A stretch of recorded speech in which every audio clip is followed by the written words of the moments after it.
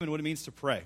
And we talked about God desires that we pray seriously as we look through Jesus' removing all of the tax collectors from the temple, and it shows that God cares about prayer. He wants people to pray. He is passionate about it. And last week we learned how we are to pray boldly. And as you can see within this passage, we're going to talk today about how we are to pray persistently. Now, when I think of persistence, I think about when I was in college, and there was a game that played, and it was about 20 years ago, on the campus, and it was called Assassins. And what it was is that students and faculty could play this game, and what they would do is that you would sign up in the game, and then you would get the name of, in their campus mailbox of someone that you were to, in essence, assassinate, and then someone had your name. And if someone were to, they had these Nerf guns, and you could shoot anywhere except to the cafeteria and in the bathrooms. And students couldn't shoot during classes, but professors could.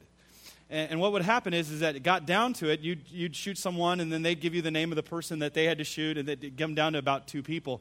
So for about a week on campus, people were paranoid, walking around with these Nerf guns everywhere that they went. And one professor decided that he was going to play. And we used to think that he was a part of the CIA before he became a professor, because he was just diabolical, really. And what he did is he found this girl that he was given the name for, and he went to the academic dean's office, found out her class schedule, showed up at the class door, knocked on the door in the middle of class. The professor came out. He said, is so-and-so in your class? And he said, yeah. He goes, can I talk to her for a moment, please? And the girl came out, and he just goes, boom. Just shot her just like that. I mean, just like that. And she was just astonished that the professor would do this. Well, one girl ended up getting the professor, and she was equally as diabolical and persistent as he was. Matter of fact, even more so. Because she found out this, and this is way before, before everyone was on the internet and you could look up everything. She found out where he lived. And this is in Chicago, by the way, and he lived in Wheaton. And this girl went to his house at 6 a.m., dressed up as if she was a salesman. And so she knocked on the door, and he says, what are you doing? And he's got this screen door. She's like, well, I just want to know, how are your windows, sir? And he's like, are you kidding me? It's 6 a.m. in the morning. What you're doing is illegal. And then he looked behind, and he could see that she had a Nerf gun. So he slammed the door as quickly as he possibly could on this girl. And then he realized that the car was still out front, but he had to go to work. So he opened his garage door, ran out, and as soon as the garage door opened, he's in the car. She runs underneath the garage door with a gun, this Nerf gun, right, to shoot this professor. And he pulled out his gun, and he shot her. Now, if you shoot the person before they shoot you, they have 15 minutes where they have to stay right there and they can't leave. And he laughs at her as he gets in his car and he pulls out of the driveway and he goes to the gas station. He's at the gas station when he sees this car go by that the girl's in and all of her friends. And he's laughing to himself. So he gets into his car. He gets into behind him in the turning lane, gets out of his car at the stoplight and starts beating on the car and gets back in and laughs at them. And they go through traffic, and he ends up making it to school before she does. And he goes into the parking garage, and he looks at the security guard. He goes, tell me if this car shows up. And if this car shows up, call my office immediately. And so he goes into his office. 10 minutes later, he goes, the car's here. So he's kind of preparing himself when the phone rings again, and there's no one on the other line. So he knows that this girl now is checking to see if he is in his office. So he gets ready to walk to class. He comes out of class, and he's prepared. He's got his gun. And he's walking by, and there's a young man standing by a garbage can, and he smiles at them. And then the professor gets closer, and he says, and the girl comes out of the garbage, and then he plugs her before she can shoot him. And then he walks up to her, and he hands her the name of the person that he was supposed to assassinate. And she goes, well, I didn't get you. He goes, yeah, but I can tell you're never going to give up. You are so persistent, you're going to hold on, and you're going to keep going until you get it. And I'm like, I'm sitting there, and the professor's telling us this in class, and I'm like, you should have kept going. But he said, because she was so persistent, I just couldn't help it. I knew she wasn't going to quit. And in some ways, that's how God wants us to be in prayer. We're talking about persistence, and God is saying that I want you to come to me. I want you to be persistent. I want you to pursue me. I want you to go as far as you can possibly go and not give up in seeking my face. And Jesus illustrates this truth with us in this parable. And this is a phenomenal parable. Jesus starts off in verse 1, and he says, to the effect that they ought always to pray and not lose heart. See, God is saying to us, I want you to seek me. I want you to pray persistently. I want you to pursue me and not lose heart. Now, what does that mean to pray persistently? Well, there's a few things. First off, it involves crying out to God in prayer. Crying out to God. I mean, that's what this widow is doing to this unjust judge. She is crying out to the point where he is wearied. Now, this judge, it says here that he neither feared God nor feared man. Now, to be a judge, you had to have kind of a love for justice and compassion toward people. And he didn't have either. But this woman kept coming again and again. One translation, the NLT says that she's driving me crazy. And it's fascinating, this Greek word. It literally means a black eye. In other words, it's like a boxer. She just keeps punching, and she's not going to let go. She keeps hitting and hitting and hitting and hitting and hitting and coming back over and over and over again. And God is saying to us, this is how he wants us to pursue him. He wants us to come persistently, to the point almost where I would think that we're annoying. Now, we're having VBS Sunday here today, and I have 4 children. I know some of you don't have kids. Some have many more kids than that. Now, kids are experts at persistence. They're experts at persistence. The other day, I was talking to my kids, and I said, if you do this task for me, at the end of the day, we will go get a Slurpee at 7-Eleven. Bad mistake. I shouldn't have said that in the morning, I was meaning to go like around 4 o'clock. I should have said that at 3:59. Because what happens is you tell them earlier in the day, hey, when are we going to get the Slurpee? We're going to get the Slurpee? Hey, Dad, we're going to get the Slurpee? Let's go get the Slurpee. And one time I forgot about it. Well, that was the worst thing in the world. I had other things come up, and they didn't let me forget for days. Hey, when are we going to get a Slurpee, Dad? When are we going to get a Slurpee? Let's go get a Slurpee, Dad. Get a Slurpee, Dad. And we're going to get a Slurpee. And finally I'm like, just get in the car. It's bedtime. I don't care. You know what I mean? Because they wear us out, right? And that's in essence what God is saying here. Wear me out. Come back to me again and again and again. I want you to pursue me persistently, to the point almost that as humans would think we're annoying, but God's not annoyed. God wants us to come to him. He wants us to cry out to him in prayer. Why? Why? Why does God want us to pray? There's a variety of reasons. God wants us to pray because he wants to give us himself. Now, and prayer is also one of the means by which we get to know who we are. I mean, we get to know who God is, but we also learn some things God shows us about ourselves that we don't like and we need to change when we're in prayer. I was reading this past week, Tim Keller, who's the pastor of Redeemer Church in Manhattan. He said this about prayer. Prayer is the only entryway into genuine self-knowledge. It's also the main way we experience deep change. The reordering of our loves. Prayer is how God gives us so many of the unimaginable things he has for us. Indeed, prayer makes it safe for God to give us many of the things we most desire. It's the way we know God, the way we finally treat God as God. Prayer is simply the key to everything we need to do and to be in life. I love that. Prayer is the way we finally treat God as God. See, God wants us to know him. And the more that we come to him, the more that we get to know him, we also learn about ourselves in the process. Now, if we're to approach God persistently, then we need to have a few things in mind. First of all, we need to approach and begin with humility. Humility. Humility means being aware of who we really are as we come before God as he really is. Humility means being aware of who we really are as we come to God, before God as he really is. It means being aware that he is all-powerful, he is distinct, different, holy, powerful, wrathful, loving, good.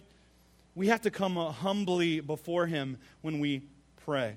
Now, let's go back to verse 1. And he told them a parable to the effect that they ought always to pray and not lose heart. And he goes into verse 2. In a certain city there was a judge who neither feared God nor respected men. And there was a widow in the city who kept coming to him saying, give me justice against my adversary. Now, she doesn't come with flowery words. She doesn't come with a hidden agenda. She comes honestly and just has She is being honest before God. See, many of us, when we pray, we're not honest. We can be very disingenuous when we approach God. We think that we have to approach Him, and in essence, we have to put on our best face, and we always have to not struggle, and we have to go through these forms. God doesn't want you to do that any more than your close friend wants you just to pretend and put on a face all the time. God wants to know you, and He wants you to know Him. And we have to come honestly. As C.S. Lewis said, come to God with what is in you, not what should be in you. Come with what is broken. And you might be struggling right now in a variety of things, but you've not taken it to God. You might be struggling financially right now. You could be struggling in your home. You could be struggling in your marriage or with your children. You could be struggling with your status. Maybe you're single. Maybe you're divorced. Maybe you've gone through a great deal of pain. But God wants you to come to Him with that struggle, with whatever it might be. You might be struggling with a certain sin, something that you know that is just that is with you all the time, and it just comes over you like a dark shadow and cloud that won't leave. And God is saying to you, come to me, bring it to me. I want you to come to me honestly with what you're struggling with. This widow came with what her issue was. She wasn't pretending. She wasn't coming with something else and then bring the big thing and come with a small thing. She came with what was really hurting and bothering her and draining her soul. Are you going to God that way? Or are you trying to hold on and fix it yourself? God is saying, I want you to bring it to me. And all honesty, I want you to come to me with what you're really dealing with. Now, thirdly, we can see from the text that this widow kept coming. Kept coming. She kept coming so much that she was bothering him. Now, that doesn't happen easily. Look at verse 7. They cry out to him also day and night. It's the understanding of it. Prayer is hard work. See, we have this tendency to think if I just pray for it once, it's either a yes or no and I'm done. And we don't understand what it means to persevere and persist in prayer, to hold on. Because remember, sometimes God says yes, sometimes He says no, and sometimes He says wait. It's like a stoplight. Green, yes. The yellow is wait, and the red is no.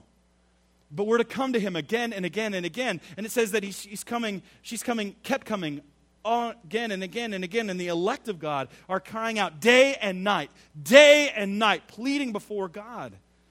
There's a consistency there. There's a pattern there. It goes beyond mere habit. This is someone who has intimate communion with God and is demanding and asking of Him. So it is hard work.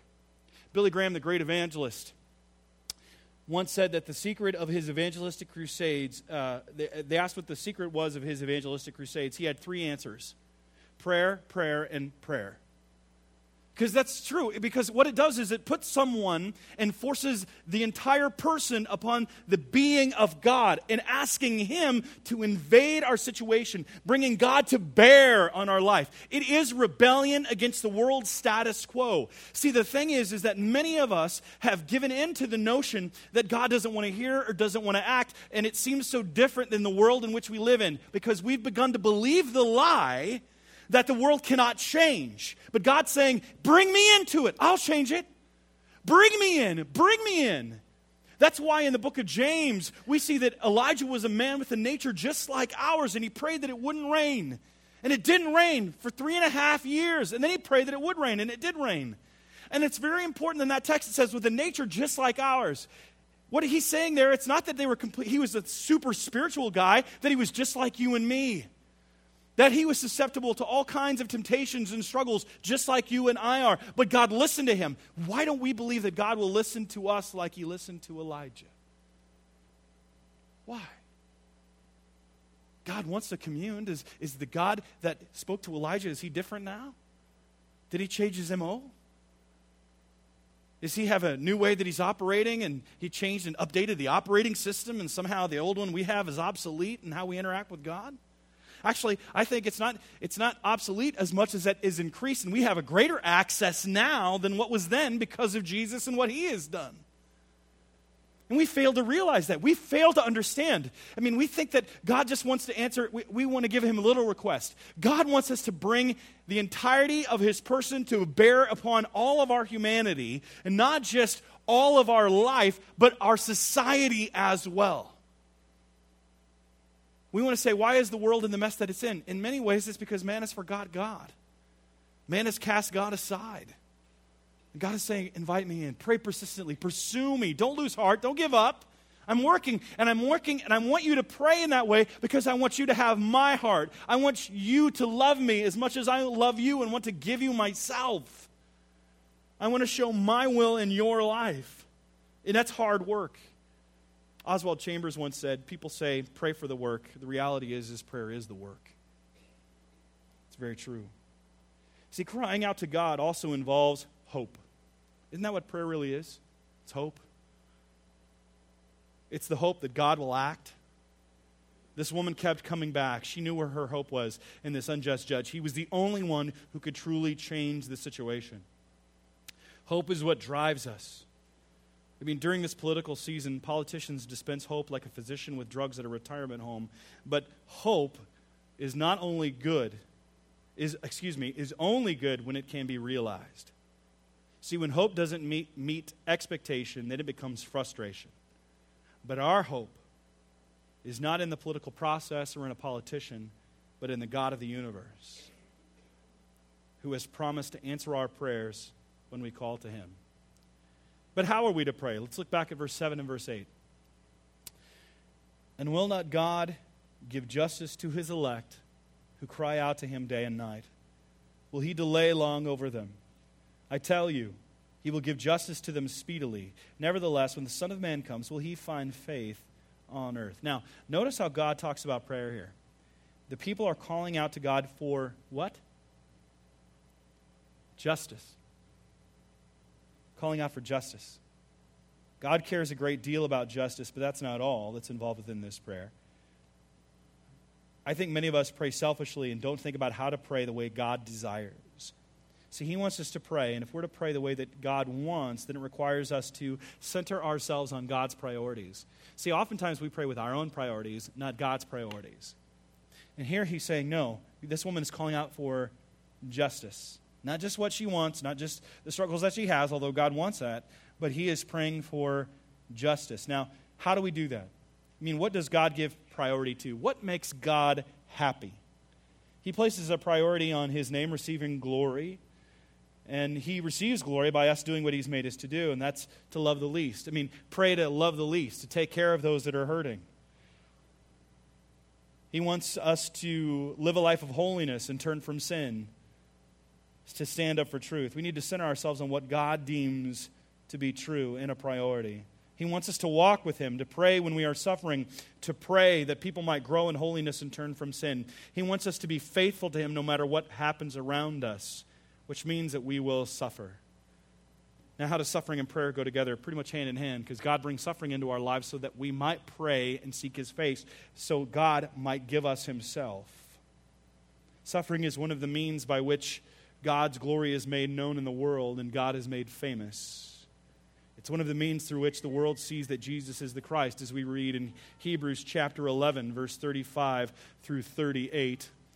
We can see that here. Some were tortured, refusing to accept release, so that they might rise again to a better life. Others suffered mocking and flogging and even chains and imprisonment. They were stoned. They were sawn in two. They were killed with the sword. They went about in skins of sheep and goats, destitute, afflicted, and mistreated, of whom the world was not worthy, wandering about in deserts and mountains and in dens and in caves in the earth. Perhaps no greater example of this is seen, though, within Revelation chapter 6, verse 9 through 11. When He opened the fifth seal, I saw under the altar the souls of those who had been slain for the word of God and for the witness they had borne. They cried out with a loud voice, O sovereign Lord, holy and true, how long before You will judge and avenge our blood on those who dwell on the earth?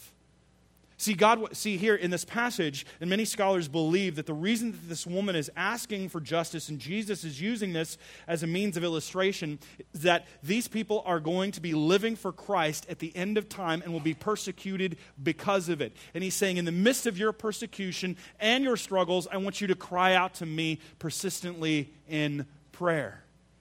So that's the point of what He's trying to say and illustrate, but that's not it. I believe that while that might be the overarching purpose, that we still see the priorities of God listed within this passage as we get an idea of what God values as someone is crying out for justice.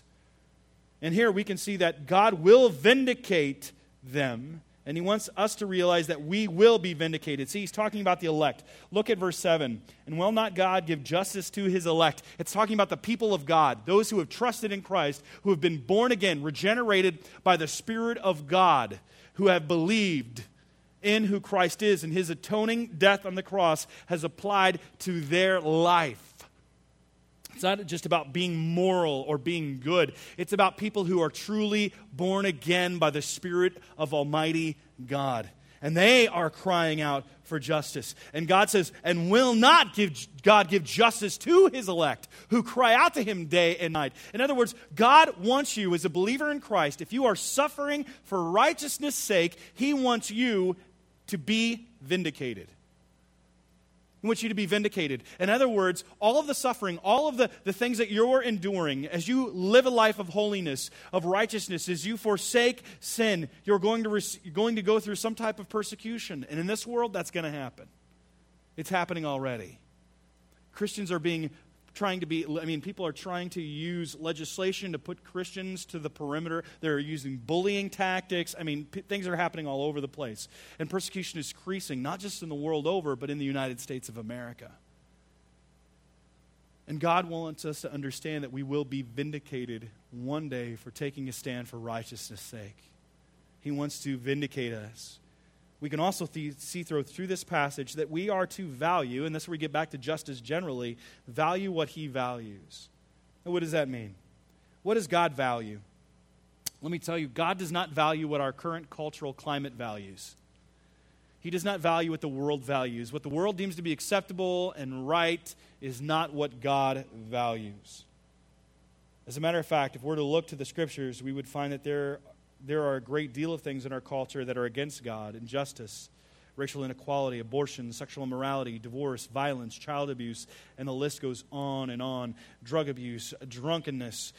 You've got immorality on a level that is unbelievable almost. Idolatry, greed, swindling. All of these things are listed as acts of the flesh, and all of us in our heart of hearts are guilty of these things. But Christ came to save us from them. And we have to learn to pray the way God wants us to pray for the salvation of the lost. He wants us to take care of the widow and the orphan. He wants us to pray for justice for the oppressed. And then there is freedom for the prisoner. He wants us to fight for the unjustly imprisoned and then meet with those and visit those who are in prison. He wants us to give water to the thirsty, food to the hungry, clothing to the naked, housing for the homeless, and give dignity for the disenfranchised. He also wants us to realize that one day victory is coming. Victory is coming. The last verse gives comfort, but it also leads to many questions. Let's look at verse 8 for a moment.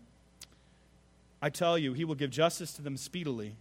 Nevertheless, when the Son of Man comes, will he find faith on the earth? Now, I'm going to expand on that, will he find faith on the earth, in a moment, but I want us to focus in for a moment. Nevertheless, when the Son of Man comes. When the Son of Man comes. What he's saying there is that God is coming. And that means victory is coming. As a Christian, when you're praying, understand that God will one day right all wrongs. That one day he will see and evaluate your life.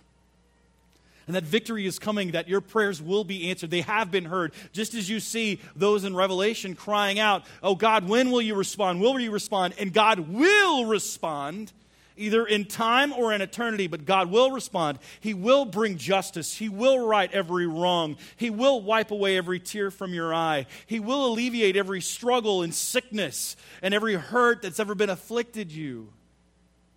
God will be there. He will give victory. That inspires my heart to know that God is victorious, that it's not dependent upon one political party or another, or one candidate winning or another, or who gets nominated or this or that. That really is irrelevant at the end of time. I'm not saying that we don't play a part in the political process, but understand that it's a portion. It is not where our faith ultimately lies. And as Christians, I see people getting up in arms because the political process isn't going in the way that many of them want them to do. But that's not where our hope is. Matter of fact, in some ways, I am grateful for that. And please hear me and understand how I'm using this, is that it's putting us back in dependence upon God and Him alone. It's broken our cultural stronghold. Some have said enough with the culture wars is what's been going on. And it's because many Christians are frustrated because Christianity had been once a majority and now it's being a minority, which means that your suffering now is going to increase, and people don't like that. They like to be comfortable. And I'm like you. I don't long to suffer. But we have to understand that is not where our hope lies. It's in Christ and Christ alone. And we're to go on no matter what party goes where, no matter what Instagram celebrity or politician says or tweets or what's on the news. That's irrelevant because they're not our judge. God is. We're to live our life before the audience of one, God and Him alone, and not what other people say about us. That's where we're to follow Jesus. No one go with me, I will follow. The world behind me, the cross before me. That's where our hope lies. It's in Jesus Christ and what He has done. And we're to continue. That hasn't changed. That message hasn't changed no matter who gets in office. Because the world is at enmity toward God, and it always has been. We have to remember that. That we're to realize that victory is coming. Jesus is coming. He's coming back. He came the first time as the suffering servant. He came to identify with us, to walk a mile in our shoes, to experience suffering firsthand, to bear our sins in His body on the tree. Then He was tried in our stead, beaten, bruised, scourged, rejected, and then crucified. He died on the cross, taking the wrath of God that was due us upon Himself. He was buried and rose again on the third day to show His victory over sin. He walked, talked, and ate, was seen by 500 at one time after His resurrection, and after 40 days He ascended into heaven, where He awaits the day when He will return to set the world straight and set up His kingdom in all of its fullness. Until He comes again, all men have the opportunity of being made right with God, but this time will not always be. He came the first time as the suffering servant, but the second time He will come as the conquering king, coming to judge sin and right all wrongs. Victory's coming. So, that's why this passage ends the way it ends, with this puzzling question for us. Because it's saying God is coming, but here's the question that God has for us. Will He find faith on the earth? Why would this passage conclude that way? I've always struggled with that. I always had a tendency to focus on just the persistent part and persistent prayer and kind of gloss over the, will He give justice speedily and will He find faith on the earth, and say, I'll figure that out one day. Kind of skipped over it. I like the persistent part and what I'm dealing with in my regular everyday life, but will He find faith on the earth? And that is the bow that puts the whole passage together and that I missed for so long. See, what he's saying there is that if people would really believe what He said and cling to Him, that would be, God's asking, will there be people, that will really believe and cling to Him until He comes again? Would there be people that would endure tribulation, that would continue to persist in prayer until He comes again? Do you really believe what God has said in His Word and how He has attached Himself to the words therein? He has promised to answer our requests. Therefore, we must make sure that we cling to God's promises. We cling to God's promises. Charles Haddon Spurgeon, the great 19th century British preacher, said this: there is no need for us to go beating around the bush and not telling the Lord distinctly what it is we crave at His hands. Nor will it be seemly for us to make any attempt to use fine language. But let us, and he goes on, but let us ask God in the simplest and most direct manner for just the things we want. I believe in business prayers. Prayers in which you take to God one of the many promises which He has given us in His Word and expect it to be fulfilled as certainly as we would look for the money to be given us when we should go to the bank to cash a check. We should not think of going there, lolling over the counter, chartering with the clerks on every conceivable subject except the one thing for which we had gone to the bank, and then coming away without the coin we needed. But we should lay before the clerk the promise to pay the bearer a certain sum, tell him in what form we wish to take the amount, count the cash after him, and then go on our way to attend to other business. That is just an illustration of the method in which we should draw supplies from the bank of heaven. I hope that inspires you. That inspires me. Matter of fact, I was reading this story, and it reminded me of a thing that happened to me, and some of you are aware of this, but several years ago, I was leaving my church in Chicago to go to grad school in New England. and didn't make very much money, and I needed some financial help, and I kind of presented that need to the church. And right before we got ready to move in December, I received a check in the mail. And the check was for $1,500, and I was astonished about the amount that I was literally getting ready to walk out the door. And it had no name on it. It was a money order. And I didn't know exactly what to do with it, and I was just thankful that God had supplied our needs. And I went out the door, and we were going to visit some family in Florida before we moved across the states to Massachusetts. And then when I got back, we got in a hurry because we had to pack rather quickly because we were moving, and in the process, we ended up throwing away the check. I threw away $1,500. That's why I tell people now, don't ever hand me paper.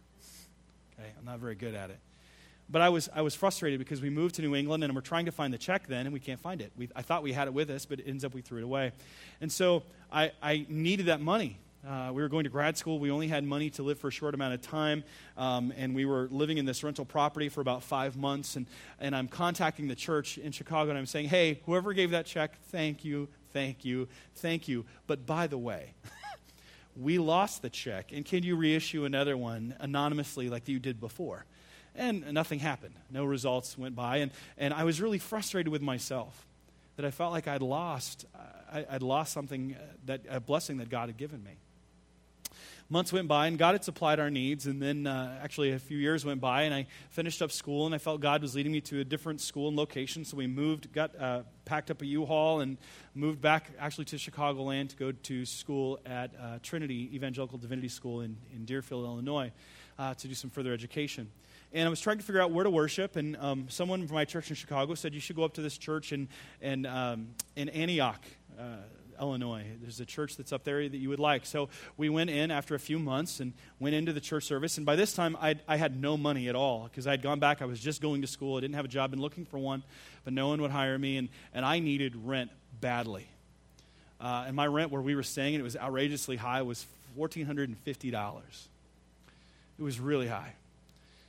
And I remember just crying out to God, and we went to church that Sunday, and we got there. It was 11 o'clock service. We got there late, and it was all a wooden floor, and it was very open, and we sat down, and my daughter, Eliana, had brought her markers with us, and we sat down, and there was a pastoral prayer, and Eliana opened the markers, and you hear, crash! And the entire church turns to look back at me. Normally, I like attention. That moment, I did not like that attention, but there was a man right in front of me. It turned around, and his face looked at me, and he looked very familiar to me.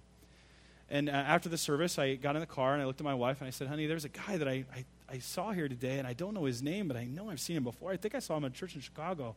And that was it. That was the end of the conversation. Well, another week went by, and I had no money, zero money for rent. And my rent was due on Monday, and here it was Wednesday night, and I'm the Wednesday before it. I am really freaking out. It's going into December, and I get this letter in the mail. And we're getting ready to go look at Christmas lights. And I said, honey, I need to read this letter first. And it says, Dear Travis, in the fall of 2004, I found myself at a church in the inner city of Chicago. And I learned about this pastor, a Moody graduate, I believe, who was going off to seminary in New England. And he had a financial shortfall. And God impressed upon my heart very emphatically that I was to give to help meet this need. So I went to a bank in Lakeville, Illinois, and got a money order. He goes, I can't even remember the amount. But while he's in getting the money order, his chest starts to hurt. He starts feeling chest pain. And he gets in his car and he realizes he's having a full-blown heart attack. And he looks down to the right in the passenger side and he sees this check and he talks to God and he says, God, I'm going to die today, but you told me to mail this check. What am I supposed to do? And he'd already called 911 and God said to him, mail the check, you're not going to die today. So he mails her the check, falls on the ground, is crawling. When the ambulance shows up, they take him in the ambulance, take him to the hospital, and they said, you're going to die today. Do you want us to call a priest or something? And he said, no, because they told him he has the widowmaker. Heart attack. And he said, no, God told me I'm not going to die today, but you do whatever you need. I'm going to be okay. They laughed at him, but he goes, so it's 2.5 years later. I have half a heart, but God is still using me. I lived. And imagine my surprise when the young pastor that I helped 2.5 years ago, I see a far cry from Boston. And once I saw you, God told me to write you this letter. Maybe it helps you, maybe it doesn't. Sincerely, a brother in Christ. Okay, he had no idea that money order that he'd given me 2.5 years before was never cashed. He didn't sign his name. He didn't say anything else, except he included some details. He said, Route 83 in Lakeville, Illinois. I'm desperate by this time, and we're going out for to look at the Christmas lights. It was a Wednesday night. And I have never been more miserable in my life looking at Christmas lights. Because all I'm thinking of is I lost $1,500. And here's another reminder that I lost $1,500. So my wife's like, oh, look at the pretty lights. I hate lights. Christmas is awful. And my kids are like, why is Daddy so angry at the world? You know. The next morning, I'm having some time with the Lord, and I'm praying. I'm asking God. I said, Lord, I need this money for rent. I have none. And Lord, what am I supposed to do? And he keeps bringing details to my mind. Route 83, Lake Villa. Route 83, Lake Villa. So I live by Route 83 in Lake Villa at the time. I was living in Grays Lake, northern suburbs. So I walked up to my wife, and I had this letter that this guy had written. And I said, honey, I don't know what else to do, but I'm just going to get in the van, and I'm going to drive, get on Route 83 in Lake Villa, and when I see a bank, I'm going to pull over, and I'm going to show him this letter. She goes, okay. So I get in my Nissan Quest. We're driving along, and just me. I'm talking to God, and I see the sign for Lake Villa, and I see a building literally behind the sign, and it looks like a bank, so I pull in, and I have this letter. And I walk into the woman, and I said, I received and I told her the story, a money order 2.5 years ago, and it was written to me. I don't know who it's from. I can't remember the exact amount. I only saw it once. I think it was about $1,500, and so she hands me off to the senior associate. They pick me to the middle of the bank, and she asked me questions. She goes, I said, when was this bank built? And she goes, that year, actually. It was built in about the fall of that year, so it may not be our bank. And I said, well, I don't even know if I could cash it. And she goes, a money order is good for 6 years. I'm like, whoa, okay. There might be hope. I said, I don't have it. And I said, I don't know if this is the bank. And I said, how many banks are there on Route 83? And she goes, 8. And this one was built around that time, so it's probably not us. But she goes, let me ask you questions. And she started asking question after question after question. And she goes, well, whose name's on the check? Mine is. How much is the amount for? I'm not exactly sure, but my name's on the check. Who's it from? I have no idea. When'd you get it? I said it was between this month and this month. And she said, well, let me look. And then she goes, oh my gosh, we have the check. Now, you can't tell me that God doesn't exist, because God had supplied my rent 2.5 years before. I'd moved across states. I'd gone to different places and encountered all these different things to walk in that church at that moment, to have my daughter knock over markers at that moment, to have that guy turn around. It turned out that guy was the guy that had written the check. And God had told him to write me that letter and to include those details in that letter, that I would go to that bank and cash that check. Now, let me tell you something.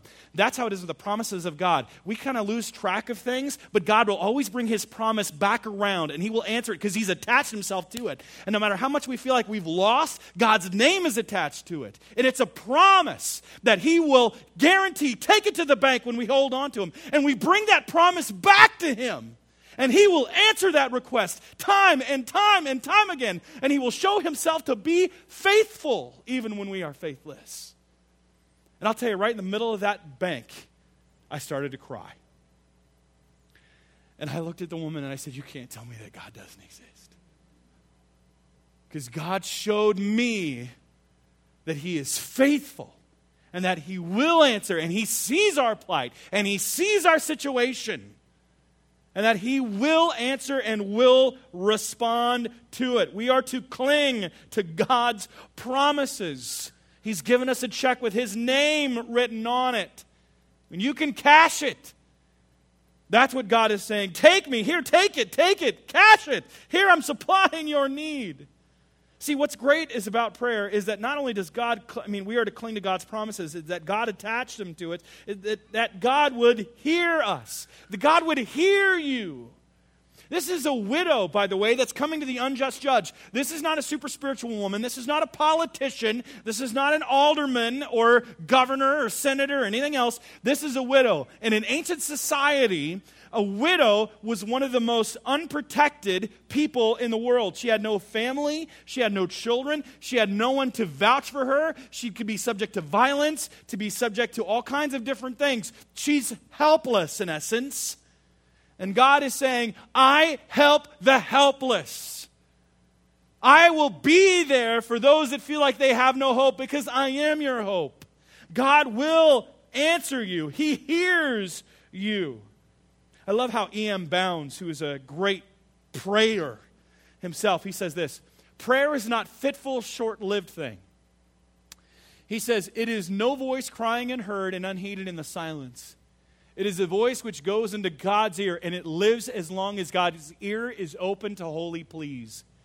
As long as God's heart is alive to holy things, God shapes the world by prayer. Prayers are deathless. The lips that utter them may be closed in death. The heart that felt them may have ceased to beat. But the prayers live before God, and God's heart is set on them. Prayers outlive the lives of those who uttered them, outlive a generation, outlive an age, outlive a world. God has attached them. God hears your prayers. He hears what you are dealing with. Our prayers go on. God is guaranteed to hear us, and He is guaranteed to help us. Help us. See, God's timetable is not ours. Our prayers go on. God is our ever-present help in time of need, and He is guaranteed to be there for us. He wants us to ask of Him. He has stored up in heaven all of the things that we would ever want or need, and He wants to give them to us, but we need to ask. He wants to help us, and He will help us when we come to Him and pray according to His will and His way and in His timing. Lastly, He desires that we hold on till the end. That's where we get into our question.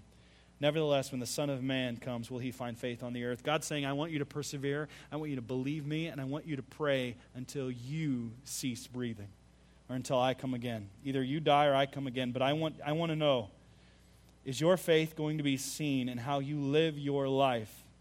Will I find faith alive in you at the end of time? Will you be persistent? Are you holding on? Are you seeking God persistently? Are you taking advantage of this divine tool of communication that God has given? You know, it's interesting. When the phone was first invented, people didn't really embrace it. Did you know that?